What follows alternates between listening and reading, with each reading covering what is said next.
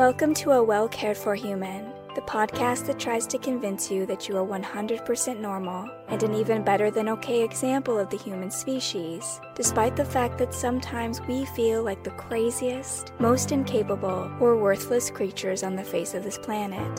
I'm Corey, an author, a creative, and the host of the show.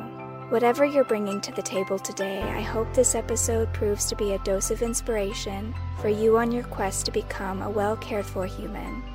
You can find the episode show notes, your free wellness blueprint, and more at awellcaredforhuman.com. And as always, thank you for listening. Hello humans, it's your host Corey, and today we're going to talk about self-compassion, finally. I know that many of you have asked me for this episode, or you've asked me what self-compassion is, because I've mentioned it in many other episodes, probably every other episode for the whole 80 that we've done so far for this series. And the reason why I have not yet dedicated an entire episode to self-compassion was twofold. There was two reasons. The first was self-compassion is a core component of having a loving connection with yourself. And so for that reason, because this entire podcast is about loving yourself and taking good care of yourself, I'm essentially touching on self-compassion all the time. And so it was hard to think about how I was going to isolate that idea and then also to break it down into a 20-minute episode. So I kept glossing over this idea of self-compassion until I could think of a more solidified way to share the subject with you, to give you a more concrete example of what I mean when I talk about self-compassion. But now that time has finally come, and we're going to jump right into it since, again, I try to keep these episodes at 20 minutes or less. First, let me give you the textbook ideas around self-compassion. And then I'll get more personal and talk more about how self-compassion fits into my life, how it connects to the 4 pillars of wellness that we've talked about so far, and then also how you can start practicing self-compassion for yourself, because that's probably the most important of all the things I could say about self-compassion, which is how are you going to do it for you?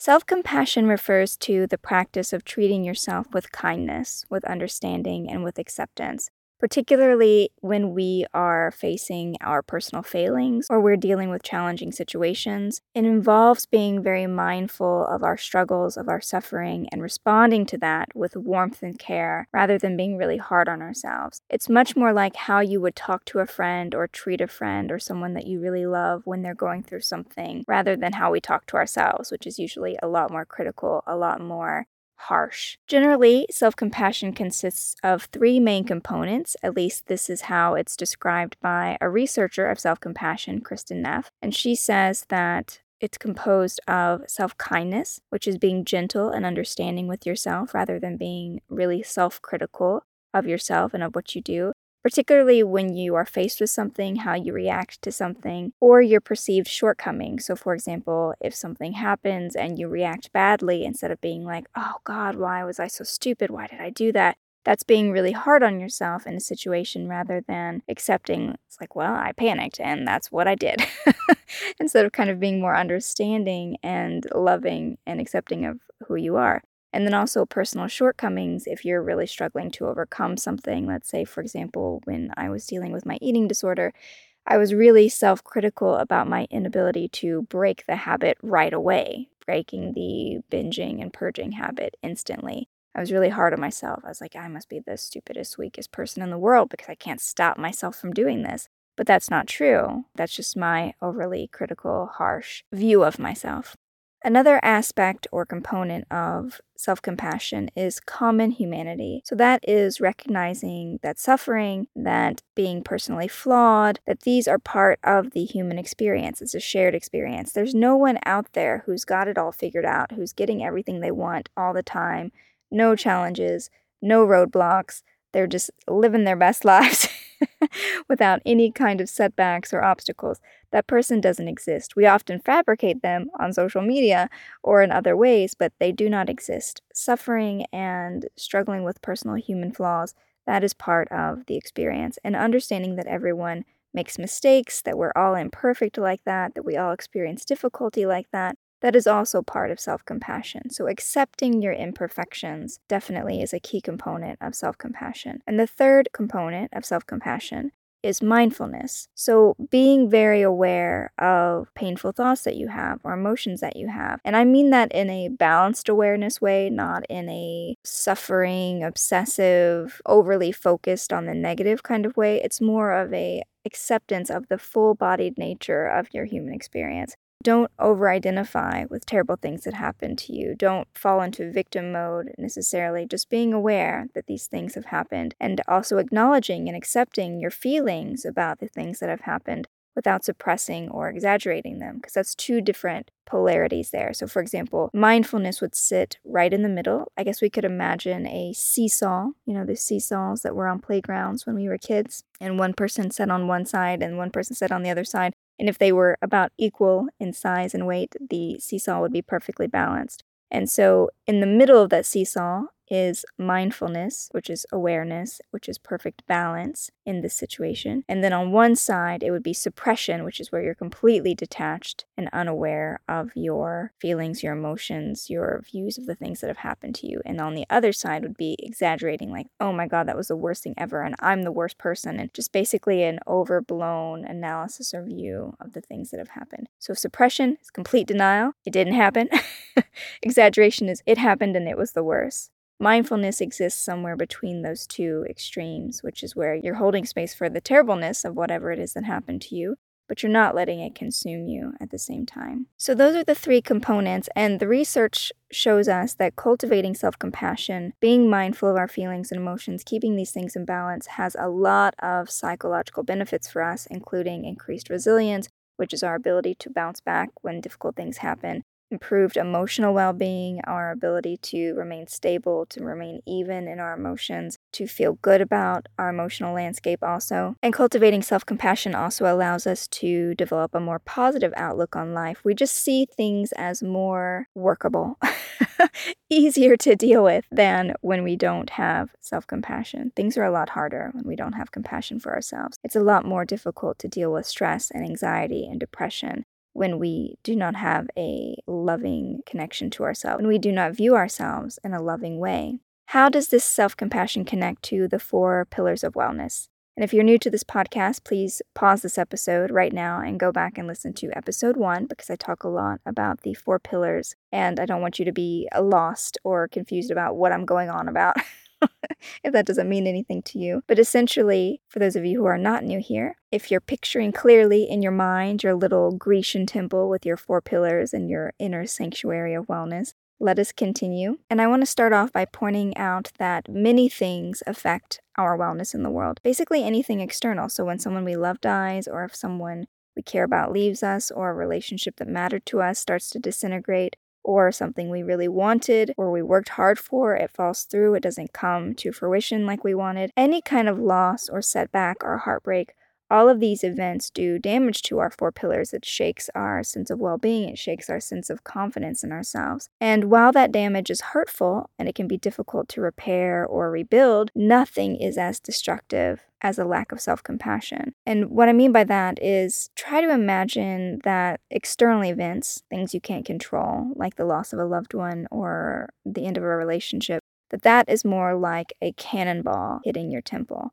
And it's terrible and it's destructive, and maybe it will even take out an entire pillar or 2, which is not great. But it's not the end of the world. On the other hand, when you don't practice self-compassion for yourself, it's more like meteors falling from the sky and destroying every single pillar. And every time that you're unkind to yourself or you're cruel to yourself, another meteor falls from the sky. And so it's not only doing significant damage, but you cannot rebuild or tend to your temple in this condition. The pillars are just not manageable at all. It's too dangerous. There are too many things flying around. And the worst part of it is that you're the one causing the damage. And for me, that adds a certain level of heartbreak and sadness to it, because when we're the ones hurting ourselves, it's even sadder. And I know why we do it. We do it because someone or something convinced us that we're not worthy and we're not lovable. And so we've now taken the destruction to ourselves. Sometimes I imagine it's kind of a graphic image. So if you don't want to hear it, skip ahead. like hit the forward 10-second button or something. But essentially, I imagine if you had a abusive person in your life for a long time, for example, and they were the ones who were always abusing you, but then you managed to get them out of your life, and so now you're the one who deals the blows. So if someone was beating you, for example, now you're the one who beats yourself, and you say all the same things to yourself that they used to say, even though they're no longer in the picture. And that's very much what like a lack of self-compassion is. It's that even if the external factors are no longer present, the damage we're dealing to ourselves is still incredibly destructive. And it's worse because it's coming, it's Halloween right now, so the image is the call is coming from inside the house. And if you're not from the US and you have no idea what that's about, there's like a horror movie where this girl was getting creepy phone calls on the phone from someone, and she thought she was safe because she had locked herself up in the house, but then the police call her and tell her that the call is coming from inside, which means the bad guy's hiding in the house. And I'm getting way too distracted with my mini metaphors here. But the point is that I'm definitely guilty of dealing a lot of damage to my own mental health and my own mental well-being, and I'm sure at least some of you are as well. And so it can be really difficult to see ourselves clearly. It can be really difficult to love ourselves, to speak to ourselves kindly. At least in my case, especially, I was very hyper-focused on what was wrong, quote, wrong with me, what needed to be fixed, that I just did not understand the context of my situation. So, for example, when I was first getting away from my terrible family, my terrible circumstances, I was so desperate for a motivation and drive to do that work because it was really difficult, and I was so tired and I was so beat down on a physical and mental and emotional level that I needed to generate some kind of motivation to move forward. And unfortunately, it's very much like that metaphor of, whipping yourselves forward, is that I was the one driving that change, but I was doing it in such a harsh and cruel way that wasn't necessary. But it's also because that's how I had been talked to most of my life. And so, of course, that would be the initial voice that I would use on myself, was the one I had always heard from childhood. And so I was very hard on myself. I was very hyper-focused on what needed to be fixed rather than appreciating what was great about myself, the strengths that I had. I was expecting way too much of myself, making way too many demands of myself, and that's because self-compassion is definitely regarding yourself with a very wide lens, understanding yourself within the context of your situation, within the context of the greater difficulty of being a human being. It is hard being a human being, and so it's impossible to see that and to give yourself a break if you're very focused just on some small aspect of yourself that you feel is wrong or deserves to be purged or changed, or however it is that you're speaking to yourself. And so a lack of self-compassion does a lot of damage to our wellness, and learning to practice self-compassion as a skill takes time. You definitely can't do it overnight. And for that reason, it's important to have a lot of patience. I want to say that up front before I start talking about how do you practice self-compassion, what are the things you can do to be more self-compassionate towards yourself. I just want to say that patience is needed. You didn't get the way you are overnight, and you're not going to change completely how you speak to yourself, how you treat yourself overnight either. So keep that in mind, and don't be too hard on yourself that you're not being nicer to yourself sooner. See this kind of snake eating its own tail, or borealis infinity symbol going on here, which is just this, you have to be nicer to yourself, but you're being mean to yourself, that you're not being nicer to yourself. Don't get wrapped up in that. Don't get caught up in that habitual pattern. It's tricky, but definitely have patience for yourself as you move forward. Now, all of that said, how do we practice self-compassion? What are the very specific things that you can do to build up that self-compassion muscle? Because again, it may not be a natural habit for a lot of us. It may not be our go-to way to respond to ourselves or to a difficult situation. So what are the things that we can do to build our self-compassion muscles? And I'm just going to use the ones that I use most often, but please keep in mind that there are workbooks and things online that you can find. There was one that I had purchased off of Amazon many years ago. It was like the self-compassion workbook. I believe it had like some flowers on the front. I will find the link to that and put it in the show notes of this episode if you want to go look at it. And I worked through that and I found it helpful. So there are other materials that you can find and that you can use if you're someone who needs a lot more hand-holding through the self-compassion building. But here are a few methods that I like to rely on, and it's going to be familiar for those of you who listen to any of the Toolbox Technique episodes, the earlier episodes, because they're all definitely toolbox tools that I have used. And so the first and foremost is a self-kindness meditation. Surprise, surprise, meditation is on the list. Practicing meditation that focuses on sending kindness and warmth to yourself is so amazing. And the one that I most often do is I picture myself as a child, and I do it at different ages. And so I've had one where I was holding myself as a baby, I was playing with myself as a toddler, I was talking to myself as a little kid, like as a 5, 6, 7, 8-year-old. I had one where I was sitting with my teenage self who was who was 100% goth with the black nails and the shoving a safety pin through her ear or whatever. I don't even know what all I did. But very goth, very emo. And so sitting with her, listening to her, all of these are different versions of myself and different times of myself. And so if I have a pain or something that I'm working through and I know kind of who had that wound, like who is the one that dealt with that. So for example, my very first heartbreak in my life was when my best friend from birth until 3, 4 years old, he was taking away my dog. When my father was arrested and sent to prison, the pound came and took my dog away because my mom and I had to move, and so I couldn't keep my dog. And there was a black lab that I was absolutely in love with. So I was in love with Buddy, and they, had to take him away. And there's just this moment where I'm in the street screaming for this dog, right? And so there's a core wound about losing someone like your very best friend and not being able to ever get them back that I carry from like 4 years old. And so if I feel something coming up, if there's something in my current life that's happening and it feels like it's touching on that wound of I'm losing someone or something that I love, and I'll go back to that age, that's the one that I will sit with and I will hold and I will talk to her. And it's really, do not be surprised if you start bawling, is all I want to say about this.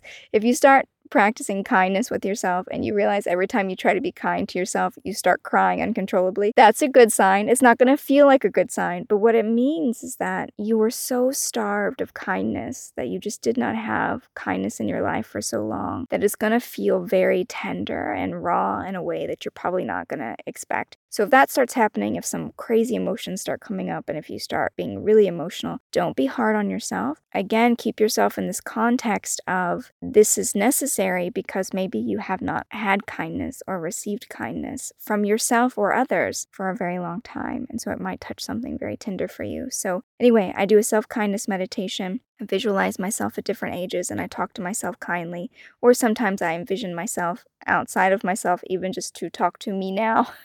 Talk to myself like I am a friend, right? Rather than I am my own drill sergeant. I also like to write gratitude letters to myself. I've also heard this called self-compassionate letters, but essentially you write a letter to yourself in which you are a compassionate, loving, understanding friend. You're offering support and encouragement about whatever it is that you're going through. And you talk about what you're proud of, what you're impressed by in that version of you. So for example, I write one every Sunday. I don't know if I've talked about my gratitude letters before, I can't remember, but I write myself a gratitude letter every Sunday, and in the letter, I say, hello, Corey, and then I write, or actually, I don't even say hello, Corey, I say something really tender like dear one, or beloved, or precious, or I don't like the word precious. I probably have never written precious in a letter, but something kind as the header, sweetie, or whatever it is. And so I write something tender at the top of the card. Usually they're like thank you cards that I use, but you can just use a piece of notebook paper and nothing fancy here. And then I write a letter to myself, and generally I am praising some aspect of myself. So for example, I've had to be very patient lately. I've been working very hard on something. Nothing's happening. I'm frustrated. And so currently the theme in my gratitude letters are, I am so proud of how patient you are, and I'm so proud of how you're able to keep pushing forward even when you aren't getting the things that you want, and how much you invest in yourself, that kind of thing. So being very loving toward yourself, talking to yourself as if you're a great friend to you, I find that really helpful. And then when I go back and read the letters, I'm like, oh my God, so nice.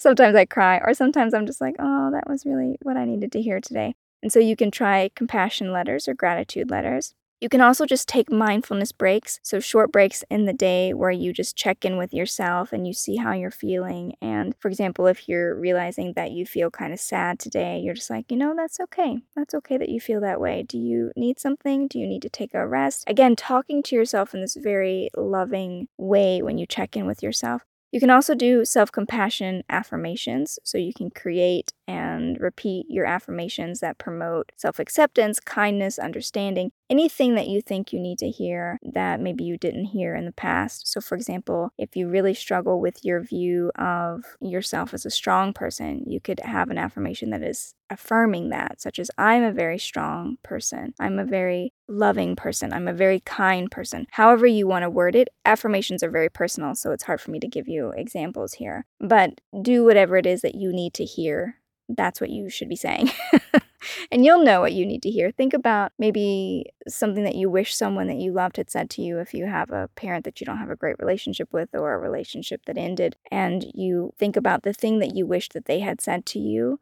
You could be saying that to yourself. That's one way to look at it. There's also self-compassion journaling, in which you express your feelings, your struggles, and you respond to that in a very loving way with self-compassionate thoughts, fostering that self-awareness, that emotional healing. Because again, there's a component of awareness that's coupled with self-compassion, because you have to be aware of yourself in the context of your life. So journaling it out, being kind to yourself about it, that could be another way to do this. Having a gratitude practice, cultivating gratitude and acknowledging how much you appreciate yourself, you appreciate your hard work, appreciate your life, appreciate the time that you have, and also setting boundaries with other people, making sure that you have boundaries in place that protect your emotional well-being. Don't overextend yourself, don't promise too much to other people, be sure you're honoring your own needs and your own necessities in your life, your own limitations. Self-care activities are also a form of self-compassion, so anything that you're doing to promote your physical or mental or emotional well-being, nurturing your sense of self-compassion, self-nurturing. Again, this is kind of coming down to, it's not just what you do, but it's how you do it. I think I had an episode on that, which was essentially like if you're brushing your hair at night as something that's nice for you. If you're doing it thinking about what a lazy bum you are and you didn't get enough done today, that's one way to brush your hair. But it's much more of a negative experience, right? But if you're brushing your hair and you're thinking really kind things about yourself, like, you did really good eating a healthy lunch today, even though you really wanted to eat that whole 8-pack of donuts or whatever. I don't know what your goals are, so again, it's hard to come up with examples, but there's 2 ways to do it, lovingly and not lovingly, and you're going to know which one that you're doing when you do your self-care practices. So just make sure that when you're practicing your self-care, that you're speaking kindly to yourself, you're speaking lovingly to yourself, and you're developing, again, it's that muscle, developing that muscle. Anything that you can do, and particularly the journaling that I just mentioned might be a good one for this, but whatever you can do to help contextualize yourself in your life. So for example, maybe you struggle with drinking. Why?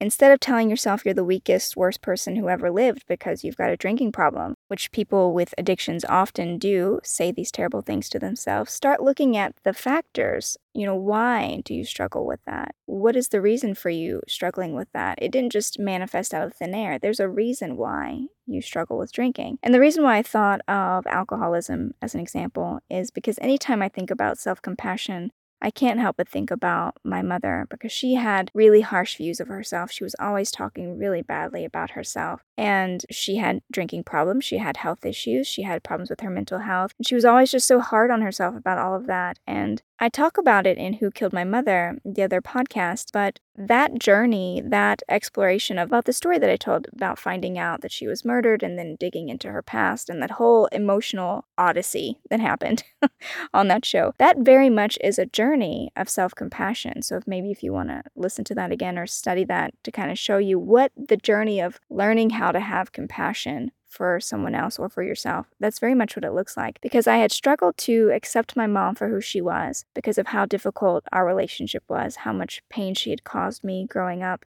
It was just really difficult for me to see her suffer the way that she did because I loved her so much. She was my mom. I didn't want to see her like that. And then when she was murdered and I went through the whole investigative process and people from her past were coming forward and telling me about the things that had happened to her, about things that had basically traumatized her, that was the widening of the lens. I didn't just see this person who had hurt me. I started to see my mother in the context of her life. I saw her in a way that I had never seen before. She wasn't just this mentally ill person with a drinking problem who terrorized me for 20 years. She became much more full-bodied. I realized realized how strong she was. I realized how much she had been through. I realized how much she had tried to overcome, but she couldn't because she didn't have a lot of the support and resources that she needed to do that. I was able to realize how much she loved me and how much that love showed through even in difficult times. Now that I was able to see that in context, I was able to understand why she was still stuck in the patterns that she was with her family, with her really destructive family, and how the lack of financial independence played into that, because you can't really escape people if you're financially bound to them, if you don't have the means to get yourself out of those situations, to get yourself to a safer place. You need money to get safe, is the unfortunate truth. And for a lot of women in domestic violence situations, they're in those situations not because they don't know how to get out of it, it's because they literally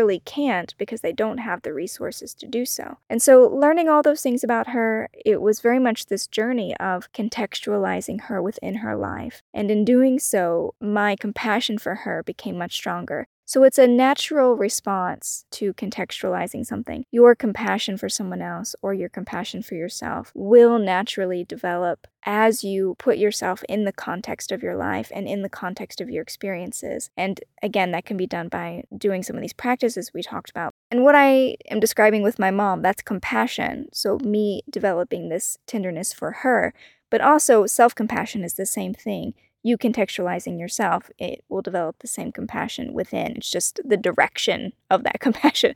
Compassion is for someone else, self-compassion for you. It's just, where is that pointed? So I really encourage you to do whatever you need to do to start looking at your life, to contextualize your experience, and to bring a lot more of that understanding and tenderness into the equation. How you think about yourself, how you view yourself, how you talk to yourself. Develop that any way that you can, because it's absolutely essential in order to make progress in any of these other areas of your life. Because I've had a lot of episodes about how to work on this and how to do this and what you can do about this and so on and so forth. And I would say that at the base of your temple, what those 4 pillars are resting on is self-compassion. So the more that you can invest in that, the easier it will be for you to build and maintain the other pillars. So start looking at your life, thinking about your experiences, start to see yourself as a whole person, and I am sure that you will find that you are much more lovable than you think. And that's it for today, dear human. As always, I hope you found this episode useful. And if you would like to write into the show today and ask me for my thoughts on something that you're dealing with, I would love to hear from you on any of my social media or through my email at Corey@CoreyMshum.com. Otherwise, I will be back next week with another episode of A Well Cared For Human, and until then, please take good care of you. This episode of A Well Cared For Human was written and produced by me, Corey Marie. The music was by Late Night Feeler and Esther Abrami. If you like what I'm doing here, please consider visiting my Patreon. For as little as $1 a month, you get early ad-free access to the episodes, as well as a monthly patrons-only Q&A, bonus videos, and more. Not to mention that your Patreon support lets me know that you find value in the show and want it to continue. You can find me on Patreon by visiting www.patreon.com/Corey Marie. If you can't support the show financially, that is okay. You can still subscribe to the show, leave a review of the show, and recommend the show to your friends, not just the neurotic ones. All of this helps so much. And as always, thank you for listening.